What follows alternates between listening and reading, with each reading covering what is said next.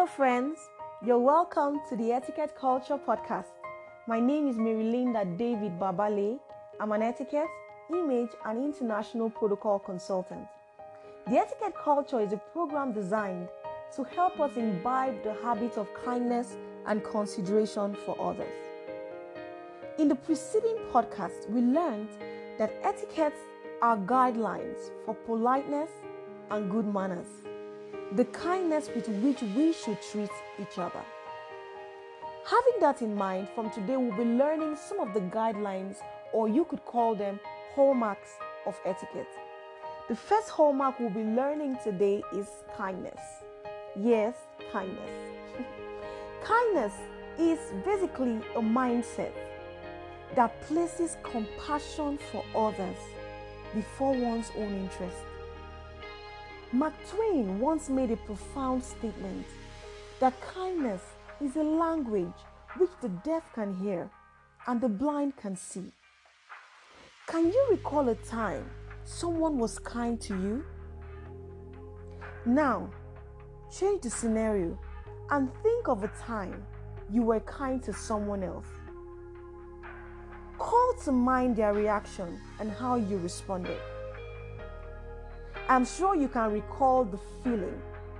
And with this, you should know that kindness affects the giver and the receiver, leaving a lasting impression on both parties. In this fast-paced world, kindness and compassion are already taking a backseat, giving room to selfishness and self-centeredness. Kindness is the voluntary and sincere use of our time, talent, and resources to better the lives of others. And kindness, like I always tell people, is a choice, and it starts with one person, you.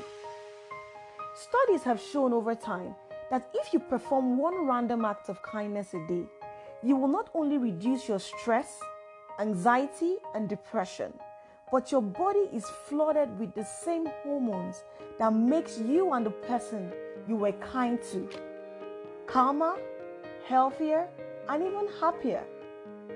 So you can imagine the effect kindness has on your health as an individual. So I want to implore you, in conclusion, that kindness is one of the only things in the world that multiplies when you share it. Because a little act of kindness can have a ripple effect that can change the world forever. So, in a world where you can be anything, please, I implore you, be kind. Thank you for listening, and until next time, I am Marilinda David Babale, your etiquette and image coach of choice.